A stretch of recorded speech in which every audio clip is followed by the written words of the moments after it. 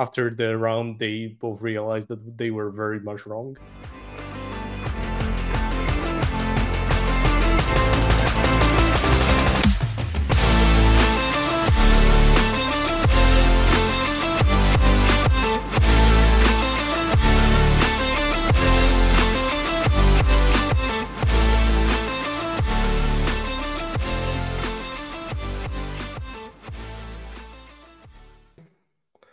And we're live, or actually recording at this time.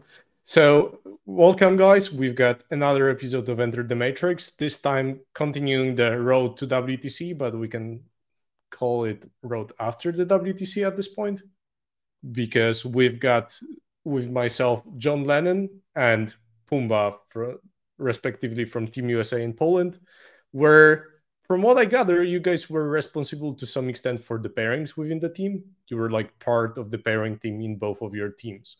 So what we're trying to do in this episode is to get into that one. I still get an echo, I think, from Pumba. But anyway,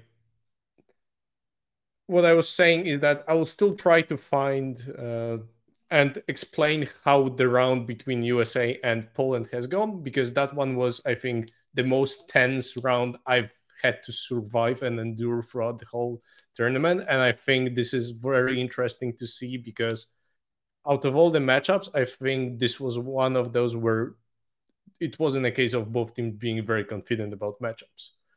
And like both teams were quite close on it, weren't feeling like they will win by a huge margin. They were feeling more about the drawish matchup, even losing matchup, rather than being cocky when you end up at WTC with both teams being very satisfied with their pairing process.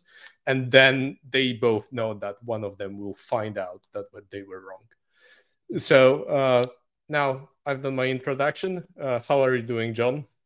I am fantastic. Really good to be on the show here. It's a nice Monday morning here, and I'm very awake. Good to hear. Pumba, are you awake after a day of work, or not very much? Yeah, so? I'm good, but I'm actually like midday at my work currently because my work schedule right now is pretty hectic. But overall, pretty good. So, without further ado, how we'll do it is, like in previous episodes when we were discussing pairings, we'll not give both teams to try and discuss every step of the pairings. I want to show one point of view and then the other point of view, and afterwards we'll discuss what was the difference. You guys can get into the conversation. Obviously, you can give some insights, you can give some comments, but like I do not want to get into very in-depth conversation about this one specific estimation, because I find it pointless at this point, and it can impact the further explanation of the pairing. So with that in mind, John, I'll take you first for an explanation. For those listening on podcast feeds, I've just shared on my screen the estimations of Team USA. So if you are listening on podcasts and want to see how all of it looks, please go to the YouTube video, because there is no way we're going to go through all of it and remember.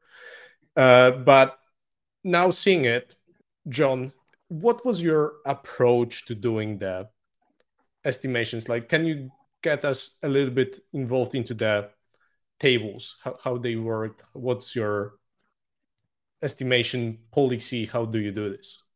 Yeah, so our policy going in, so just to kind of start off, the pairings team for USA was myself as well as Sean Naden and Eric Forsman. So even though I'm the only one on the show, I can't take full credit for all of the victories and mistakes that we made in pairings. But our process going into the event was to lead with a defender custodes. But our general thought process in the USA is usually to take the first two rounds, the first two sets of defenders, and try to keep it even or small advantage. We're not going for huge wins in the opening, and we try to get a favorable scrum out of it. That's normally what we go for. That's certainly what we prefer to do. We usually feel confident that we can use our armies, our knowledge of pairings, our players, etc., to mitigate the heavy hitters of the opponent team. So anytime early on in the pairings, we have a chance to pull out whoever we perceive to be a heavy hitter, be that their Eldar player or the player that we know to be their best, depending on the round and the team we're facing. We may do that just for a chance to really soften up the scrum so that we can feast in the scrum is a lot of our philosophy. So by scrum, you mean the last 4 pairings in 8? Exactly. Yep. Yeah. In an 8-man pairings, the third defender, and then the refusal and the forgotten, all of that combined, we refer to as the scrum. Okay. We kind of just do first defender, second defender, scrum is how we think about the different stages of pairings. Fair. And when you look at your estimations, you guys have something different compared to, for example, what I've seen in Netherlands, US, England, or Poland. You have some kind of average scores marked for armies. This is, I assume, some way of you guys, when looking at a given pairing and a given team, a way of measuring how effective given army is and how much you can prey on it, or how bad you can bus one of your armies, something like that. Just another metric. Exactly. So we try to keep as many, metrics in there as possible just to give us more information. A big part of our philosophy on Team USA as well is that all 8 members should be willing to be a sacrifice at any point in time. Doesn't matter if we think they're one of our best players, if we think they're on one of our best armies, if the pairings team thinks that the situation calls for it, they should be ready to step into a bad matchup and accept it. And sometimes, for example, let's say we're trying to mitigate an Eldar player and we're looking at, well, we can try to beat this Eldar player or we can try to take a little bit less damage. And so we will take into account how someone is going to do into the rest of the team before we offer them up as a sacrifice. In Team USA, we call this policy taking out the trash, where if someone is bad into a team or in a round or in a mission, we will intentionally toss them to the wolves if we think that we can use it to our advantage later on.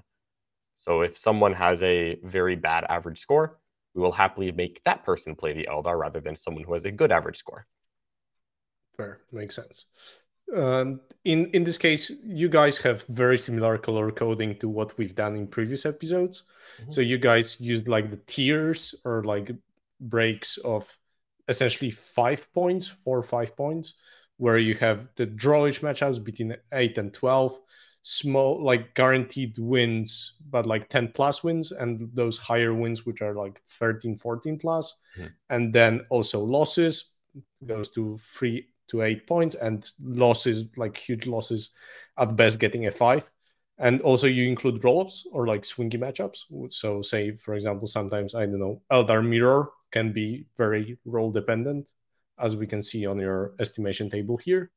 Mm-hmm. So this is very similar to what was done previously. And from Anthony said, and what I can see, you guys even included Booyah in your colors, or it's just Anthony joking? Well, yeah, I was about to say this color coding, or especially the comments near them, seem very... yeah, I recognize those. Yes, we did, in fact. I'm pretty sure Anthony got it from you all during Alpine Cup, I want to say. Yeah. But yeah, Anthony brought over this system to replace the old one because we thought that color coding would make it easier for some of our prospect team when we were doing our team selection earlier on in the pairing, because we had a lot of players who weren't used to playing team format, and we kind of had to onboard them. And he thought that going to colors would be easier than numbers. I'm a math guy. I prefer numbers. But the color process works fine. So I just pick my number and then go pick the color that corresponds to it. Fair. Okay, so now anything specific before we get into the pairing process? Anything you guys saw here looking at the table? Because from the side, knowing that this not purple, like pink color usually means that this is a drawish matchup. This table looks like you have few wins, but few very bad losses, and a lot of draws. Like my brain it looks very even in terms of distribution of wins and losses, but there's one problem, that most of your wins are against one army. So this usually indicates a quite heavy problem during pairings, because suddenly after that army is gone, you suddenly do not have many other like armies to get points against. So anything you saw? There's a couple kind of things to consider with this matrix. We definitely looked at this as a very negative matrix for us. We tend to be a little bit conservative in our predictions, but then also we acknowledged that we thought that Poland was the team that matched up the most difficult for us. We going into the event, we thought that this was our worst matrix basically. The one thing I'll say about that giant line of purple next to your Dark Angels is that I think a lot of our guys didn't know what to make of it, unfortunately. And that purple was them saying, I don't really know how it's going to go. It might be a draw, it might not be. It might be a win, it might not be, which is unfortunately not very good data.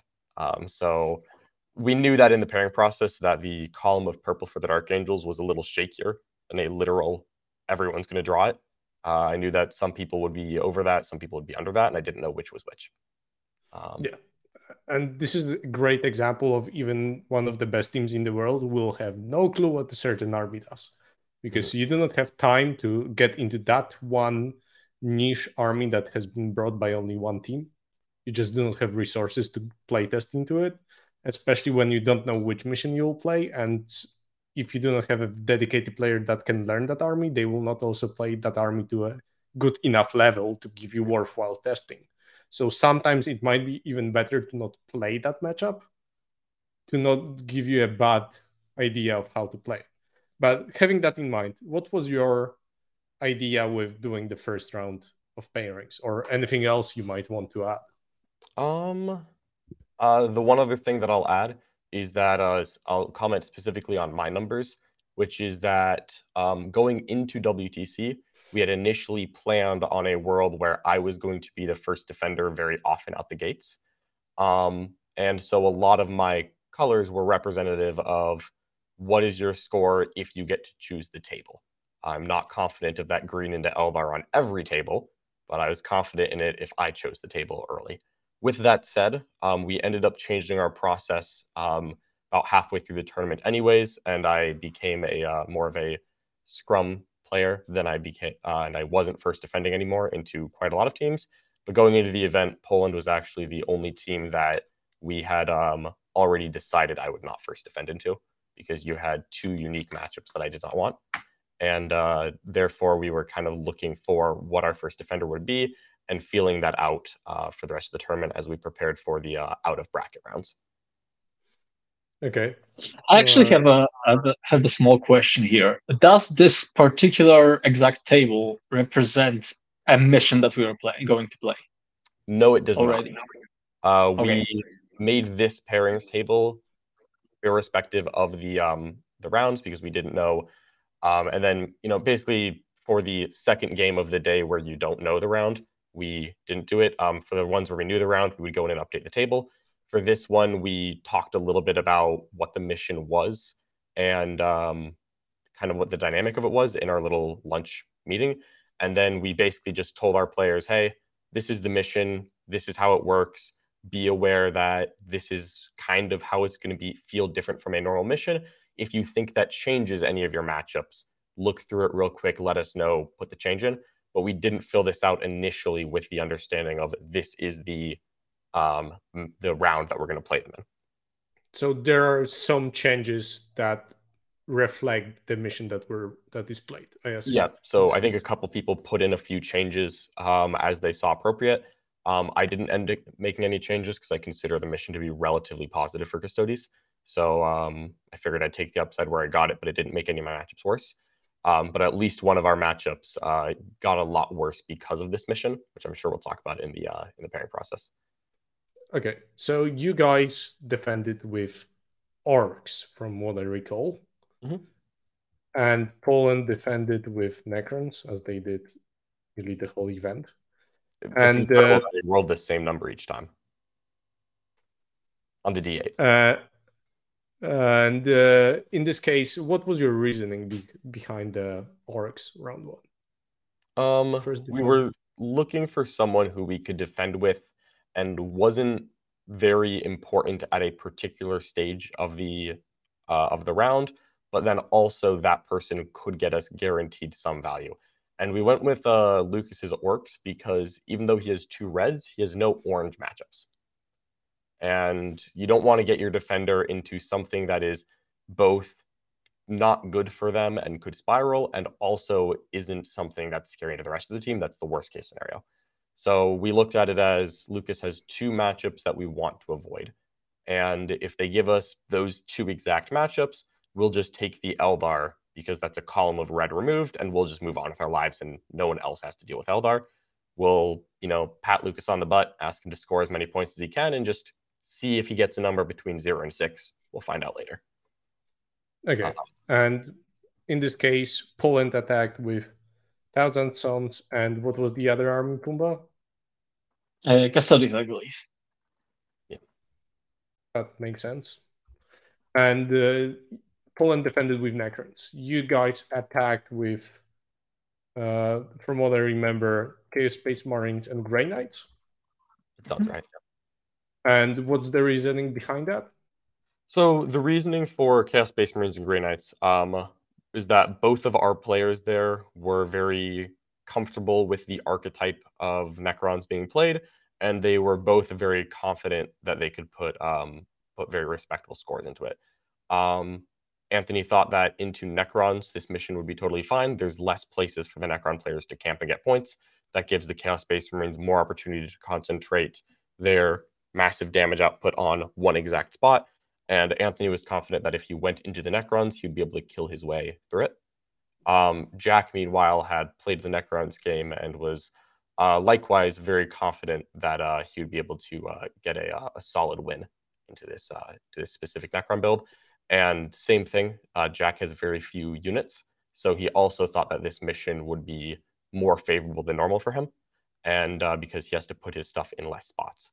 So both of our players there thought that they could hit Necrons with, either the right amount of board control or the right amount of damage dealing to win the primary objectives and get very solid scores here. Plus, those were two armies, and this is definitely something to take into account, two armies that weren't super valuable for us down the line. Like, yes, we could try to put our Eldar in, and, Eldar into Necrons is sometimes weird, but it usually works out unless dice get really crazy. Yeah. This was like the only winning pairing for Anthony, and this was the only winning pairing for Jack as well. Yeah, which yeah, makes so perfect that's sense. We see it as an opportunity to get one of those two players out of the way into what was their best matchup of the 8. Let's get one of those two out, let them cook, see how they do, and we'll work on the rest of it.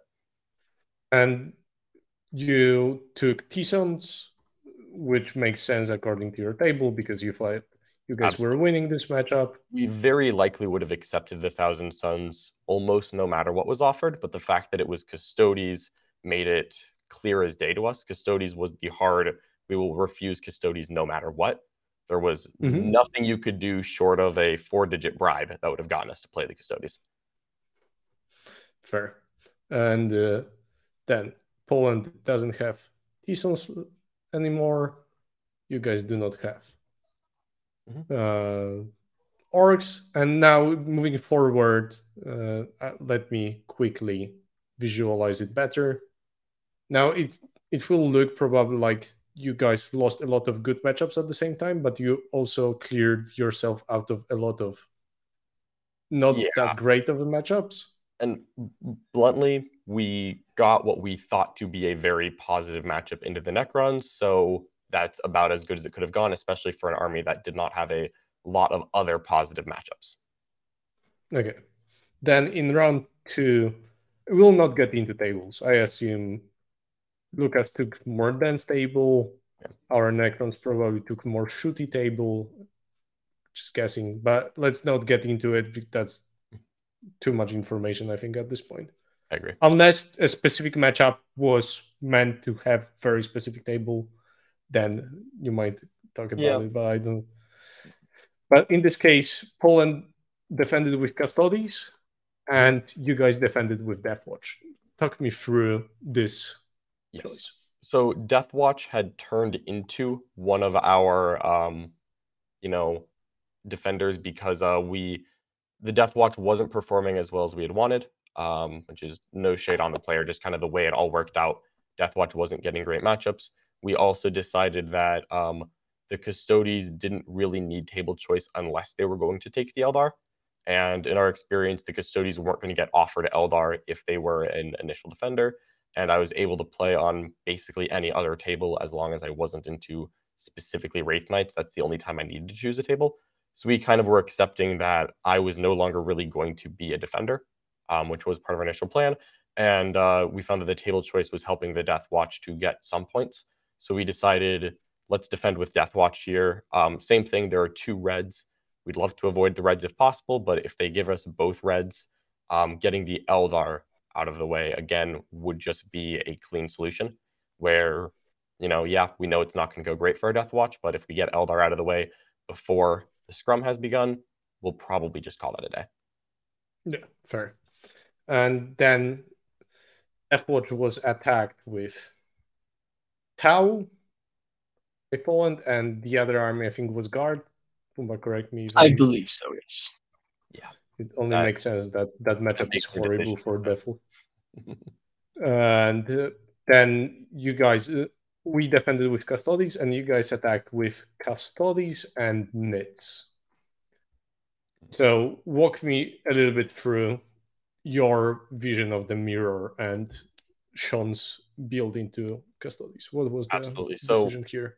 I'll start with Sean. Sean was the obvious one. As soon as we see Custodes, we put Nids down, no questions asked. And we considered the second army later, but the Nids were automatic there as far as we were concerned. That's because Sean's Tyranid list was designed with several things in mind, because we don't like armies that are a sole purpose counter. If they counter one thing, they'll never get it. But we ended up making a Tyranid list. Sean gets most of the credit here. Made a Tyranid list that we felt was very positive into Custodes because of specifically the Karn effects with Death Spitters. They're long enough range that they can shoot from outside of the threat range, and then with Old One Eye, they have sustained hits and rerolls to hit, and you end up with a bucket of Strength 7 AP 2 damage one-shots, which happens to be an extremely efficient profile for killing Custodians. Pair that behind a -1 damage monster mash with Terrain effects, high saves all around, and Sean had gone into Custodes several times across the tournament and won every single time. That part was guaranteed. From there, we were really looking at what we could put in that we wouldn't feel like we were losing out too much on. Anthony didn't really want Custodes on their table choice. Eldar didn't really want it on their table choice. Lucas obviously wasn't going to get it. Jaime was out. And we thought that it was a little bit of a waste of Genestealer Cult to put them in there. And so looking at what each player had remaining and, kind of based on our own confidence, I basically put the promise down that I would not lose the mirror. I've played the mirror a couple times with Custodes. I have won it to various degrees every time. So I just kind of put a promise down. I said, I'm just going to put myself in. I'll bet on myself. They'll probably take me if they've done the homework on the Nids. And I'll make sure that we don't throw away something into a Custodes table choice, and I'll get us positive on it. Okay. And then I think the choice between Tau and Guard was quite obvious. Guard, I think getting more than 0 points would be a good score. Yeah, we were a little conservative on our matrix with Tau because we hadn't gotten a lot of reps into it, bluntly. But we knew that Guard should beat up Death Watch quite thoroughly, and we were not interested in throwing Skark at 20 for free. Makes perfect sense. So then we get into what you call a scrum. Poland defended with Guard in that step, and you guys defended with Nits. Run me through this decision, because this is certainly dictated by what you see here from the remaining 4 armies. Yeah, so we were kind of looking through what was left for both sides here, and picking that scrum defender is always so difficult, but we thought that Anthony and Sean were the 2 people who had reds, and those are things we want to hard avoid. And if we could try to save Anthony by defending him, but there's a chance if things go wrong that Anthony catches the red anyways. So we didn't want to waste our defender slot on a chance of catching a red even, no matter what. So we decided to use our defender slot on Sean to guarantee that we do not have to take another red. Because going into the scrum, our goal is to win the scrum. We've We feel fine about how everything has gone up to this point, but we don't feel massively confident up to this point, just good. And so our logic was when there's, a couple reds in the scrum, it's fairly likely we're going to take one. If we can avoid it, we will, but it's certainly possible. So at that point, we're going to do everything we can to make sure we don't ever take two reds. Because if you take two reds in the scrum, then we're not winning the scrum anymore. And that goes against our philosophy. So defend with Sean, guarantee that there's only one red on the table. We'll try to avoid it if we can, and if we can't, so be it. But we thought that was the best play. Yeah, that makes perfect sense to dodge that one bad matchup. And this way, you guys saw guard as defender. What was your reaction? Probably you were relieved that you didn't defend with Anthony then. Yeah,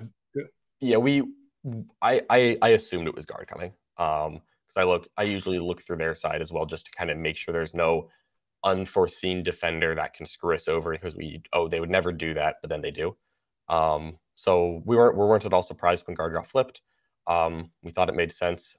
We still were looking at we didn't really want to put Shuckman into guard, even though we thought Eldar could beat guard. We also didn't want to risk it, if it makes sense. Because if we thought that once we see guard is down, we know Nids are going to get something. Someone is going to get forgotten. And if we leave, our logic was that if we left Anthony as the forgotten, decent odds he falls into either Eldar or GSC. Terrible. Okay, I'm pretty sure, right, that we attacked the guard with CSM GSC and CSC. Yes. Okay, perfect. Our logic was, let's throw Anthony in just in case they take it. Let's throw GSC in. Either way, these are armies that have access to lone operative stratagems, which we're well aware that this guard list shoots quite hard, and we figured that having access to a lone op stratagem for both of the armies that we attack in kind of reduces the chance of it going horribly. We know that we can still lose to guard, we can beat guard, but we figured that as long as we put in armies that threaten combat with a lone op unit, we could keep the scoreboard close, regardless of how bad it ended up getting. And so mitigating the damage of the guard army was very important to us. Now we have, I know we have Shuckman as green here, higher than Anthony CSM, but we thought leaving Shuckman for Forgotten had less potential downside than leaving Anthony for Forgotten. Was kind of our thought process here. Yeah, especially if you looked through other games of other teams throughout the event, you could see like Harrison or the Scottish Guard actually drawing against Eldar. Yep. So you know that those matchups could happen. So it makes perfect sense that even though on average you should win against Guard, it can go completely wrong just on few rolls. Yep. Yeah, because the Scottish Guard player was in fact an American that we lent for the weekend due to an unfortunate sickness on their time. We certainly were getting a guard perspective throughout the event because Ben McJurek, as we were calling him, was still in all of our meetings. Once we determined after the pod stage that we were unlikely to play Scotland, we kept Ben in all of our meetings, giving us a little bit of guard insight whenever he had time. Fair. So now that all the pairings are done, looking at the estimations, you guys have 3 draws, 1 small loss, 3 wins with 1 sizable one, and 1 roll-off. So I think like that looks decent. Like you go out with 2 wins above the average and 1 roll-off, which is, roll-off. Mm-hmm. Yeah, after the entire pairings were done, I apologize, I think I cut you off. No, go on. Okay. After the pairings were done, as a pairings team, we felt better than average. We definitely didn't come out of this thinking, oh man, we just smoked Poland. We know that not all of the numbers that we have are right. We know that the Polish team is going to make us work and bleed for it. But we thought that the pairings had gone relatively well, better than we had expected. We thought that for the numbers and the matrices we thought that we had come out of it relatively well. We had, we knew that the Eldari coin flip was weird. We knew we didn't really know what was going to happen in the Dark Angel CSM game. Everything else we felt pretty confident about, and we thought that we had mitigated a lot of the potential damage, with the lone exception of the Eldari mirror, which we would just kind of see how that went. you can say that some lists are still favorable, and then fate dice happens. So okay, so now having all of that, let's switch to the Polish side of how they saw this one evolving. Now you'll get to listen to our like Pumba's thinking, Lennon. I'm very curious to hear it. So Pumba, let us run us through your thoughts when approaching the matchup and pairings and stuff. Yeah. So similarly to USA, we considered Custodies to be our defender most of the time. So that was one of the first assumptions about our team composition. We really felt that Custodies on their table choice are unstoppable, and they could literally fight every single army in the game. So that was very, very valuable. Similarly, our Necrons were also built in mind that there was a decision point actually made during this construction where we were considering a little more offensive build of Necrons that could potentially score higher against certain matchups. However, we decided against that just to secure that second defender slot or another army that could potentially play basically everyone. So our main goal in the pairings process most of the time is actually keeping the pins on the armies we want to pin. What I mean by that is keeping in your hand, as you call it, as we are using cards, keeping in your hand armies that are useful in pinning certain matchups. To give you an example for that, let's look at the CSM from USA and then look at our table. Yeah. So there you can see we have a bunch of draws, some bad matchups that we estimate, but we have two good matchups into the CSM list in our estimation, right? That would mean if I want to keep CSM at bay and don't allow them to actually defend, I would always try to keep elves and GSC. And that's all, of course, only one of the examples given, but basically that follows the reasoning of what we are doing in the pairings process. So if there's a particular army that we want to keep at bay, we would always keep those certain armies in our hand as long as possible. Of course, you need to always adapt your process when it's happening, right?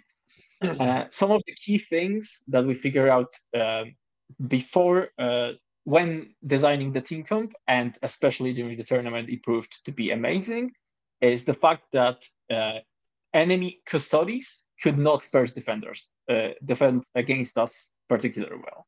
Because we have that guard list and because we have those Dark Angels that have proven to be very deadly to other custodies armies, we knew that this basically is not an option, which is huge because that army, in our opinion, especially as we discussed previously, benefits a ton from having the table choice and can open up pairings immensely.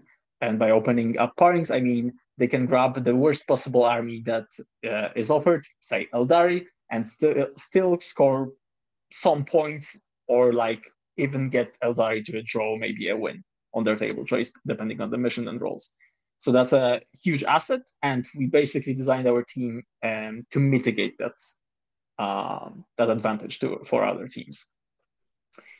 I assume you also adjusted your estimations to the round played, right? So yes, which is this is exactly what I would want to explain here. Is this table is very much considering the missions. After each single round, we gather in a group to think about every single matchup that we are unsure of from the position of many players in the team, like having their perspective on this, especially considering the mission.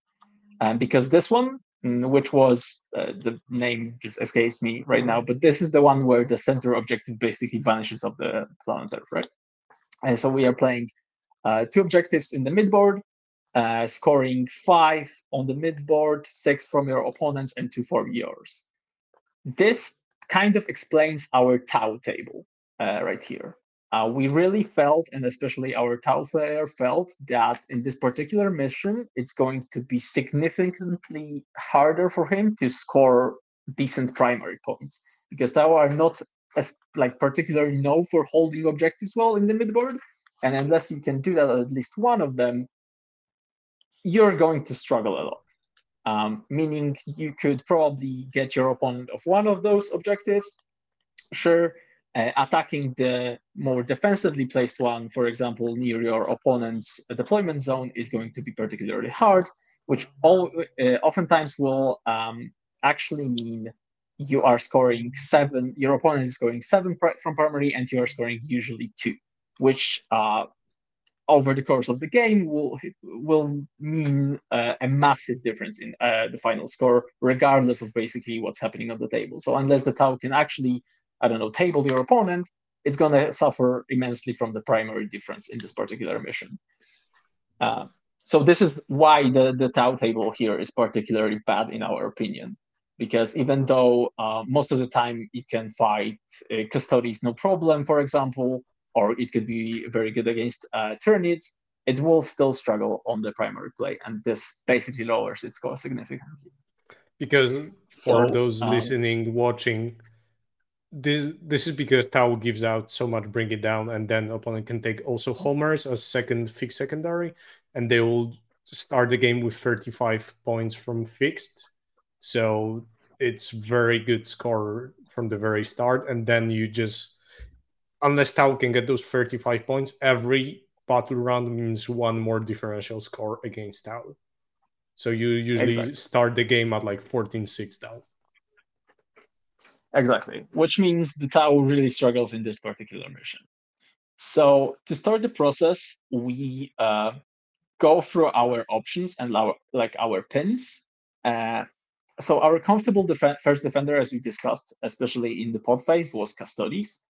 However, this time we realized, after looking at your guys' scores from previous rounds, we have analyzed them very meticulously, and we did realize that your Tyranids list, designed by and piloted by Sean, and actually your Grey Knights list, can prove to be very difficult matchups for our Custodies. There are some tricks in this list, as you've discussed. The Tyranids list has a lot of tools to actually deal with Custodies. The Grey Knights can really prove, again, because of the mission, can prove to be very difficult, because correct me here if I'm wrong, because this is basically coming off our spying, our estimations, and our play. But we thought one of the ways Grey Knights could play that matchup is actually deep strike like 3 inches from the Custodies in a straight line, literally 3 inches from them. And anytime a unit will move anywhere in those 9 inches, Grey Knight could use a stratagem to either shuffle off or just go into deep strike. Basically, meaning Custodies can never actually push the board in a reasonable pace, actually getting into enemy objectives, which kind of means it's not ideal and it can be very sketchy. Yeah, that's one of the options we have, because funny enough, it takes Custodies a little longer to kill Grey Knights than they want, and and Grey Knight profiles tend to actually be fine at killing Custodies. So it ended up being very awkward. Jack has played the Custodies matchup with his Grey Knights many times, since of course he and I live in the same town. We played it in person a lot, and then we also happened to put him into it at the previous American team championships a little bit before, to get him some more practice against high quality Custodies players. It's very hard, in our opinion, for Grey Knights to outright win that game, but you also saw that our Custodies was not terribly valuable for us. And so if we can take out a stronger army with a draw with our Grey Knights, who had plenty of pitfalls they had to avoid, we would have accepted that. Call it a 12-8, maybe an 8-12, anywhere in that ballpark is very reasonable. It's very hard for Custodies to push harder than that. Because if the Grey Knights get close, the Custodies, if they move, they just let the Grey Knights teleport with perfect knowledge. One of the tricks, which I know a lot of people didn't initially catch, was that you can, of course, use the Mist of Daimyo strat to go into reserves. You can also then immediately rapid ingress, same movement phase. So if someone pushes up on us and we'd move, we then just immediately rapid ingress in, just barely out of range of whatever they're going to do, and then we rocket right into them. And it makes it very hard to play with Custodes, even if Custodes don't die that fast. It's a weird one. Exactly. So this was basically our thought as well. And because of that, we considered, even though our estimation here was a draw, we actually didn't want to get that matchup particularly, because we really knew that can be very sketchy and you need to play that game very perfectly. And that army is just hard to play perfectly against. It has a lot of tricks in sleeve, and it might go sideways. So we want to actually avoid that as much as possible. Because of that, we decided against putting Custodes as our first defender. We didn't want to get pinned by Tyranids and Grey Knights. And we opened up with Necrons, which was our backup choice, which also in our heads we actually didn't need it that bad, right?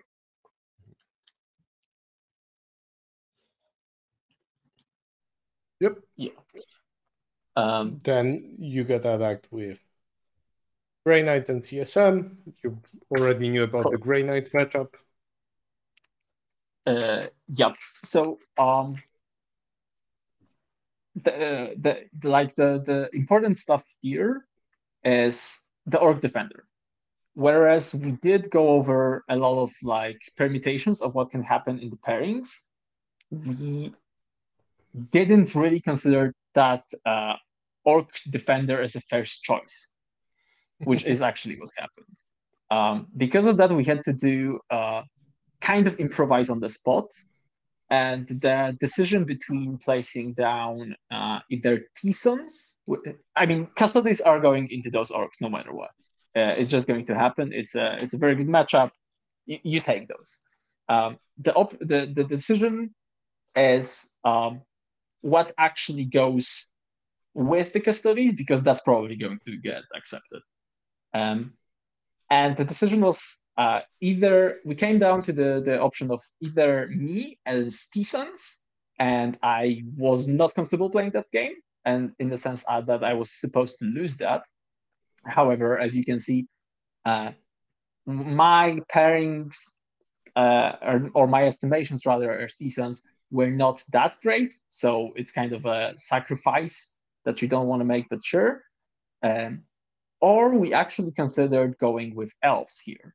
However, the thing is, getting rid of elves on the first defender step oftentimes means you are going to have a lot of trouble in the scrum, as we have discussed, because that's such a powerful piece that throwing it here into the orcs, especially if our orcs go first in this mission, is actually, I would never consider this to be a 20 ever, or almost ever, right? So we decided that I'm gonna basically get bust under the orcs, and instead we keep the elves and try to get them a good pairing and keep them as a very useful tool in the later stages. Okay, Yep. And reasoning between Grey Knight CSM? So the reasoning because we kind of have this mindset of pins and unpins, we take Grey Knights mainly because it actually allows our Custodes to defend pretty comfortably right now. And this gives us, our Custodes player is very, as another armies fall through the stages, we realize that unpinning, so to say, the Custodes could actually prove to be very valuable, as you might have to attack it with something that's much less comfortable than Grey Knights and Tyranids, right? So it actually out from all of these armies, I think I would consider all of the matchups to be good on Custodes playable, basically, except from the Tyranids. So that basically the choice between Grey Knights and CSM came down to unpinning our Custodes, so they don't ever have to play that matchup. So you sacrifice yourself, and then you went for a drawish matchup, giving you not a great start, but as it usually happens, defenders are not in a great spot.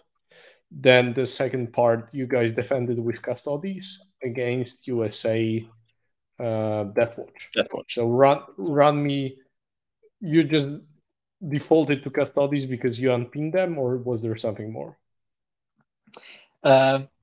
Basically, you can see on the tables as well that defending with Tau is way too sketchy here, because I really believe that if they get attacked with Eldar GSC on this particular mission, they are going as like score a straight up 0, and there's no coming back. And I think avoiding that like actual 0 matchup is crucial.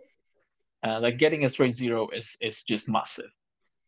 Because of that, as we can see, Custodes matchups are like they are not actually useful as an attacker right now. And as we've discussed, the table choice, in our opinion, actually gives them a lot of play into basically everything, right? So they are not necessary for us to have at hand against any particular matchup. Yeah, and I can imagine you expected Nits to be one of the attackers, and you were quite happy blunting either GC or Eldari, so I expected something else to attack Custodes. Yeah. I imagine.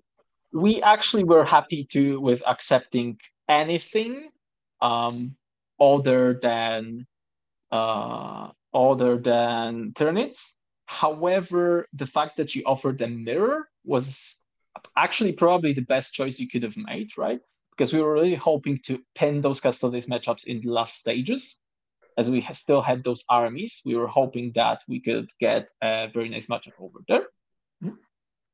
Yeah, that's I didn't quite mention this in mine, so I'll interject a little bit now. That was something we were considering when choosing the attacker. Not only did I think I could do well into the Custodes mirror, or at least guaranteed not, give up any high number, I also was looking at, I didn't first defend because there were a couple too many Custodes counters in the pool, and none of them were getting out of the pool.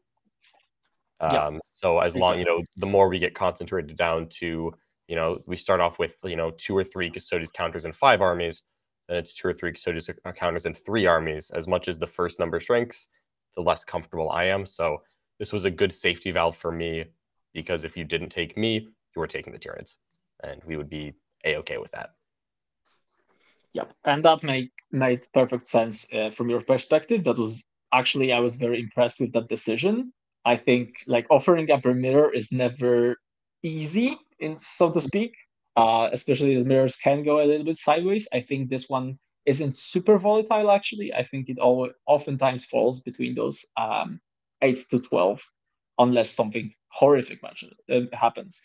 But yeah, that's one of the, actually, in my opinion, less volatile mirror matches you can get. So that was very well played by you. And in terms of the attacker, I mean, we just go with guard because we know that that's probably a 320. And then we know that this isn't going to get accepted, of course. So this allows our Tau to, as you can see, escape from a very bad situation, in our opinion, right? Because we know that this Tau will probably be a problem because of its estimation. Just getting it into a Deathwatch allows it to play for a draw instead of getting probably shafted. And with the possibility, because I really believe that those 2 reds are like straight up 0s every single time. Okay, so both teams dodging bad matchups. Exactly. And we get to the bottom 4 with you guys not having both of those armies, and Deathwatch and Custodes being gone as well. So now getting into the last 4. Yep. Hello. Pumba's cat is interrupting us. He always does this every time I record anything. Yep. So next up, because we realize the Custodes are gone, right? This basically means that our pin of Guard and Archangels is not really useful anymore. we can also see that from our estimation, GSC basically set to smash, which is very comfortable for them. So for us, there's a clear choice between defending with Guard and defending with Dark Angels. Guard, even though it has a lot of bad matchups, we actually think that, as you said previously, that attacking Guard on, even though it's super heavy in artillery, attacking heavy a board can make a choice, especially when playing against, I don't know, Wraith Knights, right? So that Guard with table choice is actually not very comfortable to be attacked with Eldari. So actually, we can kind of trust that if we place down Guard, as it's no longer useful to us, it's not pinning anything in particular, we can place it down, probably get GSC, turrets, CSM, basically anything else. I think even if we take Eldari here, that's like if we got offered Eldari here, I think I would have taken it, because that's such a huge swing to have in your matrices that I don't think anybody would be comfortable to actually play that matchup as an Eldari player on Guard's table. We also realize Skark is very prepared into GSC. He has played them a ton. I don't think by now he has played any at the actual event, but I might be incorrect here. But I know that he had not yet, because we were looking for that. Exactly. But we knew that Skark is very prepared against GSC. He has played that matchup a ton. His list is very much prepared for that matchup, and it's like in more ways that you can imagine. And even though he has that as a orange here, we knew that this is basically considering perfect play by any opponent, right? And there's a lot of tricks that list actually has to deal with GSC, more than you can imagine. So we defend with Guard because of that. And you have defended with turrets, right? Yes. Yeah. So Nids, what do you offer Nids is a pretty straight up option, straight up choice here. We just offer you our 2 greens, right? We just go and offer you the ones that we consider to be good matchups. As it will turn out soon, some of them were not actually good matchups, but for now we didn't offer us Eldari. That's true. You left offered Dark Angels. That's correct. Interesting. Why did I do that? We didn't know either.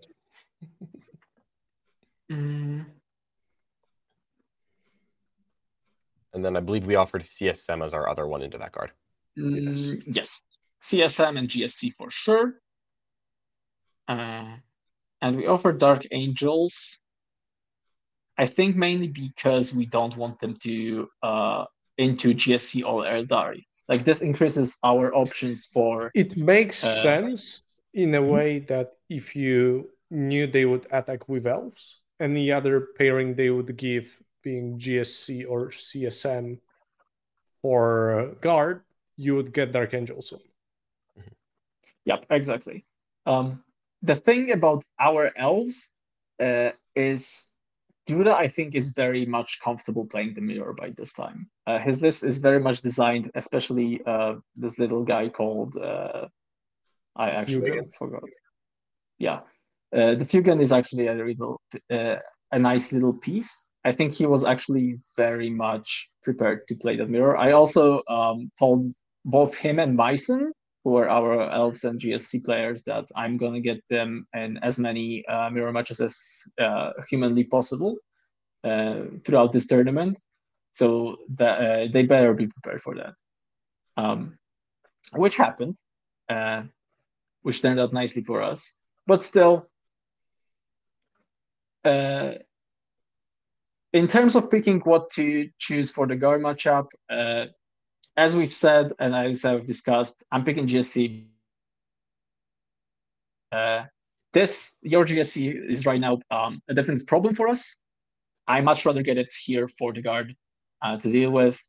This actually feels like the best matchup that the GSC can fall into. Which also is what's worth mentioning. I believe that Leshu said to me during our pairings process that he's kind of like this. I think the comments are actually not here, but what we do is usually when filling our matrix is every player leaves some notes like to comment on like specific tables that they want to get. Notes. Exactly, a lot of notes.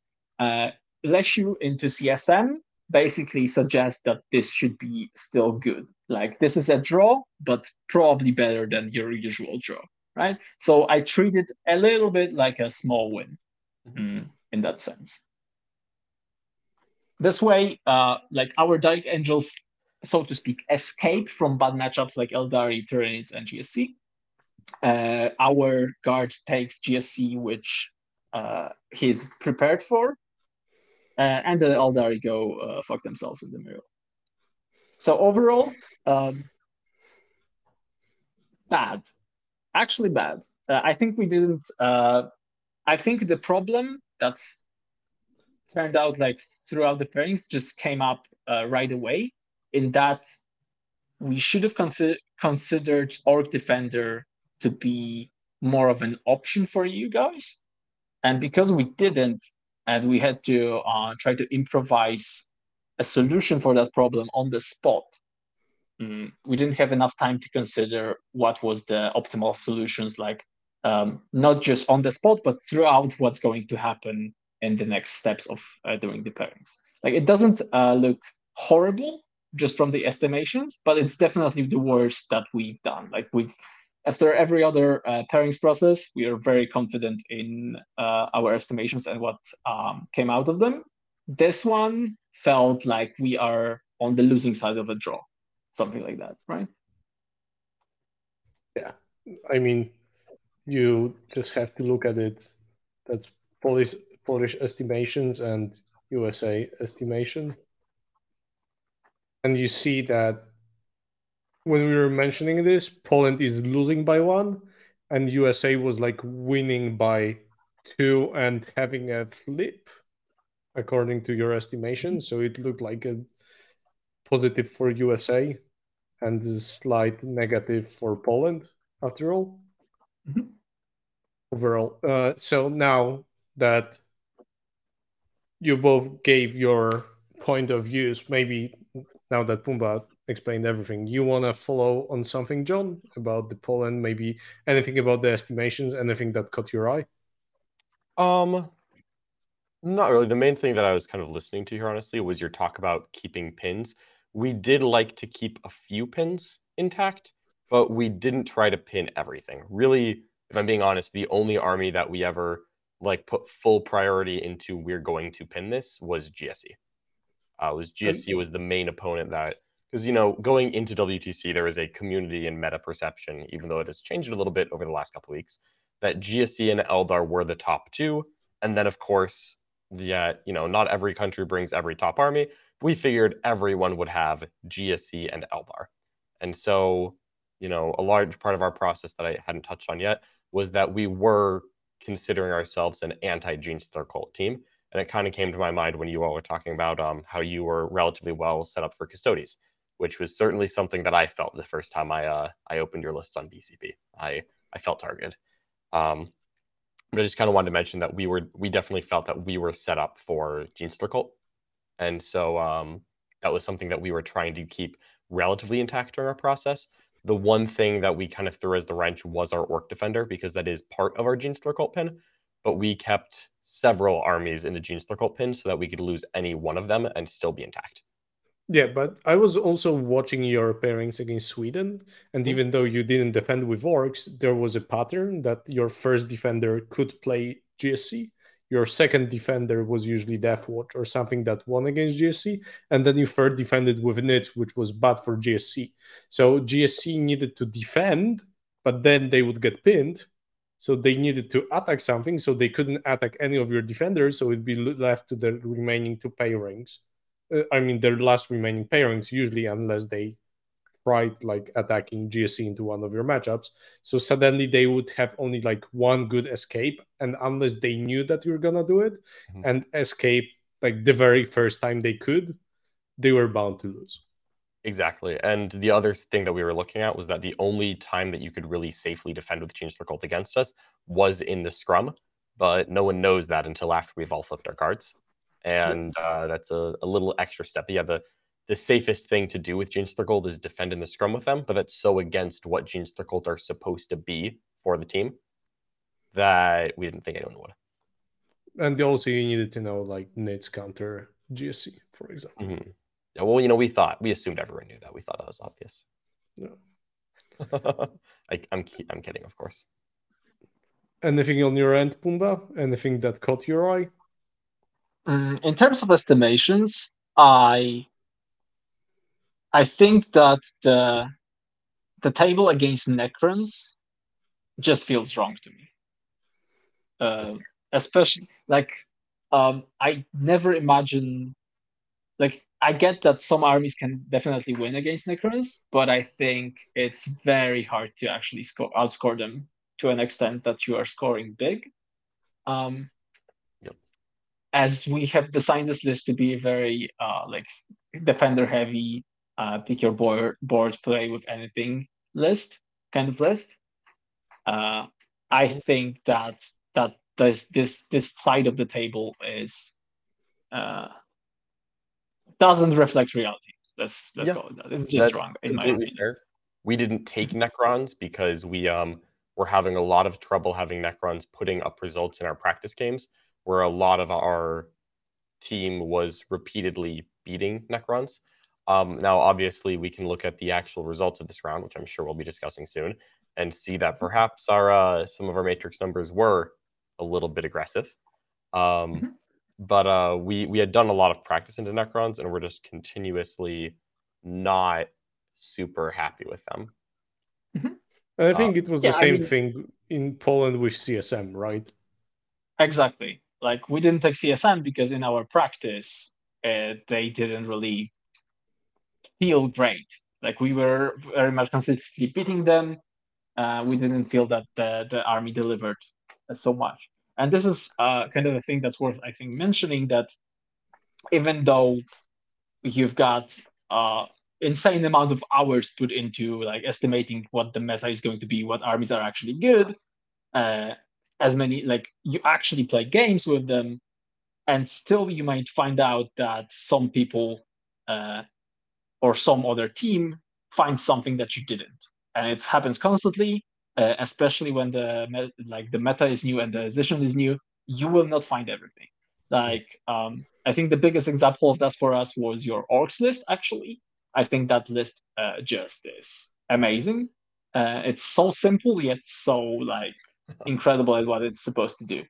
Yeah. So, like, we when doing our preparations and considering which armies should we bring, we just never found this idea. So all the testing against orcs we did was basically against the list, or like using the list that were similar to what other countries brought, right? And we had basically no problem beating them. And because that list actually differs so much from that norm, let's call it, we were not expecting it to perform as well as it did. Other than that, I think I've already mentioned that to Anthony when he showed me that table. As you've discussed previously, that if you see any like opponents' armies just having straight up draws from top to bottom, you can probably expect that nobody knows what the fuck is going on. And this is the case against the Dark Angels. Yeah, I knew what it was doing. I played a lot of Dark Angels in the lead up. But then I stopped playing them when I got assigned to Custodes at the 11th hour, because I was not initially going to be a Custodes player. But I never played that style of Dark Angels. I had tried out the we call it the Harm Assist and the Aggressors. I had tried that out in an Ultramarine list. I had never thought to put the Land Raider Redeemer down because frankly, it didn't click to me that it helped 14 models and that a normal Land Raider helped 12. And I was, So in this weird. second I see it, I'm like, does it actually? And then, part of my brain was like, well, in 5th edition, it held more guys. And I was like, yep, sure enough, it works. But that's something we completely missed until it went live. Yeah. So I think this WTC basically proved that nobody's going to ever have the full solution to the problem, just other answers to it. Yeah. What we, of course, completely missed, and which was the biggest blunders in our estimations, was the Tyranids, the Tyranids counter GSC.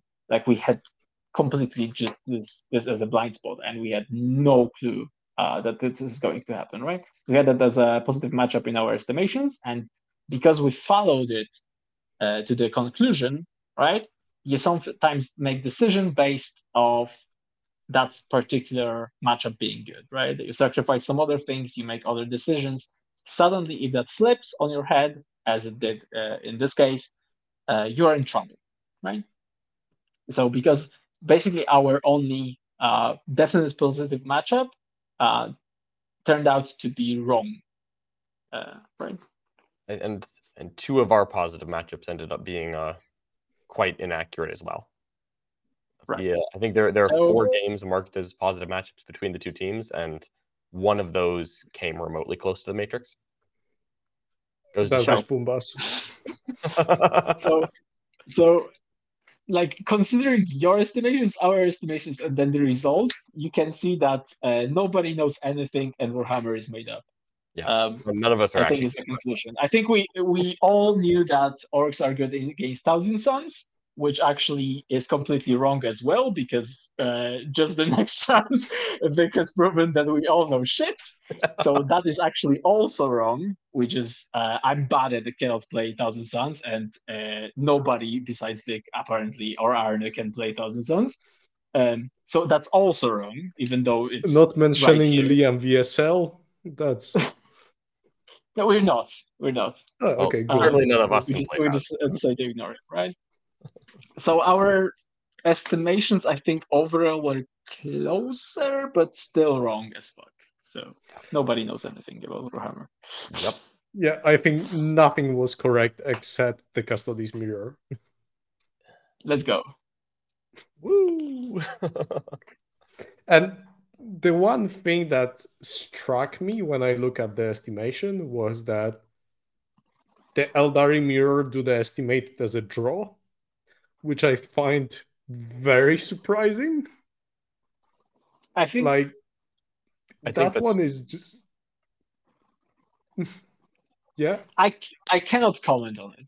Genuinely, I need to. I have enough trust in his ability to estimate that pairing against an army that he knows himself so well that even though in the depths of my heart, I would say, yeah, that's a mirror, that's a flip, that's a fucking 20-0 roll sometimes.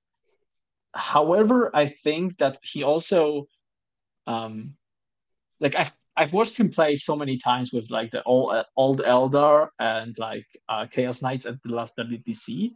I think people underestimate how defensive you can be in central matchups. Sometimes when you see those mirrors and you think of them as being completely roll-off, sometimes with a certain mindset in mind and some tech pieces, I think you can play them defensively enough that it can actually turn to a draw. So I think that was the idea here. In terms of how this game ended up being a 17-3, I have no clue. Yeah. Some elf magic, fate dice, devastating ones. I don't fucking know. We won. Mm-hmm. I don't know. Yeah, I didn't have time to ask about that game until after the event, and then as soon as the event was over, I realized, I actually don't care about Eldar mirrors. So yeah, exactly, right? Yeah, let them play it. I saw the number. We planned for Sunday with that number in mind, and then after Sunday, I was like, I never want to hear about Eldar again. I don't care what you did. I don't care what he did. I'm not going to play against Eldar for another 2 months. Exactly. Yeah, I haven't played against Eldar since WTC. I'm going to keep that streak going as long as I can. So playing teams only. Hopefully not soon. Hopefully soon it will be okay, right? Yeah. Thursday, according to Warhammer Community. right? Hopefully. Surely it's going to be okay. I would like to believe that. Yeah, All right. emergency So basically, patches what for we learned previous. today is nobody knows anything in Warhammer, and estimations are made up. Just use a D8. We tried that, by the way. I think, to be fair, this was very specific year for it. I think next year, when we'll have way more time to get familiar with the addition with the armies, even if we get another curveball of balance patch 2 weeks before this submission, like it happened in 2022, I still imagine that the next year people will be more on point with the estimations. This year was very special with not having enough time to test more armies, and also with the fact that you only had 2 weeks since the submission to the event to play test opponent armies, which I think will not be a thing next year, where there will be a month earlier. Maybe you will not have pods. Maybe pods will be submitted as this year, like 2 weeks before, not way earlier, but it will still give you time to figure out armies, which wasn't a thing this year. And there were plenty of upsets and stories about armies overperforming because people just didn't have time to realize what they were doing. And when they realized, they found out. Yeah, I think every single team had at least one army that they wish they'd had more time on. For us, at least in the US, also the armies being released closer to the event is actually, we think that it's a big disadvantage to us, because to offset the time changes, and a disadvantage, we think, to most of the countries that live far away. Non-Europeans. Exactly, because the weekend before WTC for us is a travel weekend. It's not a Warhammer weekend. So I, as a matter of fact, in between the lists releasing and me getting on a plane, I did not have time to play a single game of Warhammer against a WTC list. So yeah, I just, unfortunately, due to the timing of that, and then once I was there, I was on vacation with my partner. So I was not on vacation to play Warhammer until Thursday. Yeah. I think what also is shown here, like in this whole process, is the fact that throwing something unorthodox in your team composition is very valuable. Like it matters here, of course, in the WTC context, in the new edition context, and you might consider everything to be kind of off meta until the meta is developed. But I think even if you have kind of a more stable meta, even then, I think having something unorthodox that is designed to counter certain lists, especially in team environments, something that people are not used to, can make a huge difference. Like catching those swing matchups, right? Because from our perspective, the US had the only team comp that we were, I think, like almost only team comp that we were wrong about in our estimations. This was because of the combination of the orcs, the Tyranids, and the GK. All of those armies we needed basically to scout for and kind of make an idea how they are supposed to work at the event or in front before the event. And you cannot do that with every single army on this event, with every single top team that is coming, right? So throwing something like that clearly benefits you because, well, while we realize that GK is good into custodies, for example, and Tyranids are good into custodies, we just missed the fact that Tyranids counter GSC, right? So I think having something unorthodox, something that just is supposed to be different from the meta that's currently reigning, is very good in teams.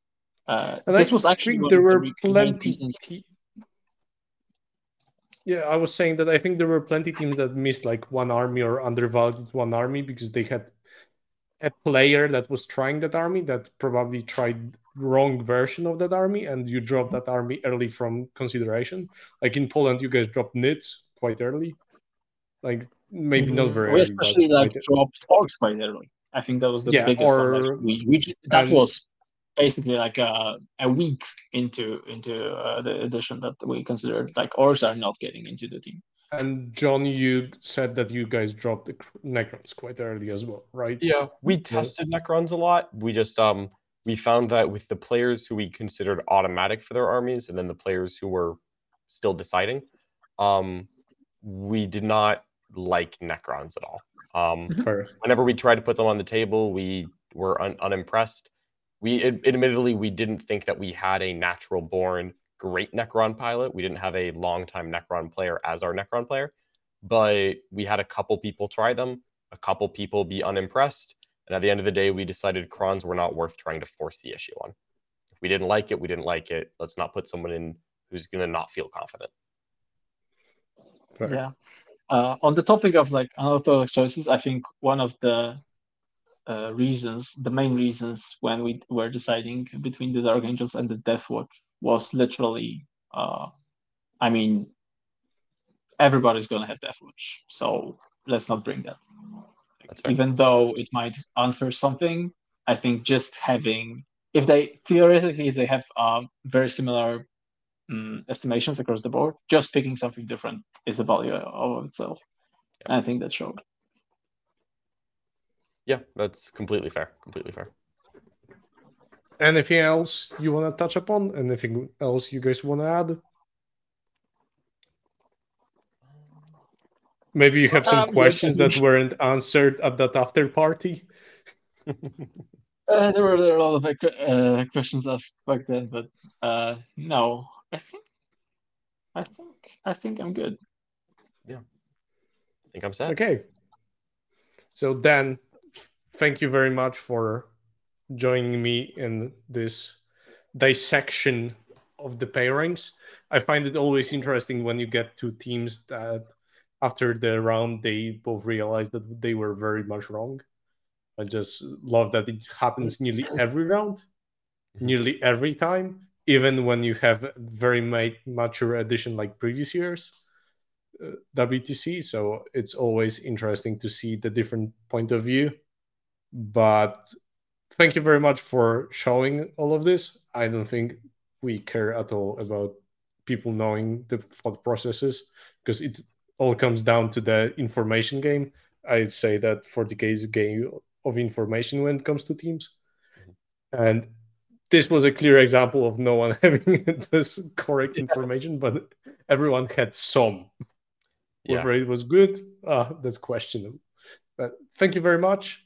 And for those that were listening on Spotify, if you want to, or any other podcast platforms, if you want to see the estimations and the whole process, you can jump on YouTube and see everything step by step, or you can just pause and read all of it to get whatever insights you want. So thank you, John and Pumba, for joining me, and see you in the next one. All right. Thank you. Bye-bye. Bye. For more shows like this, check out the Goonhammer Media Network. More info at media.goonhammer.com.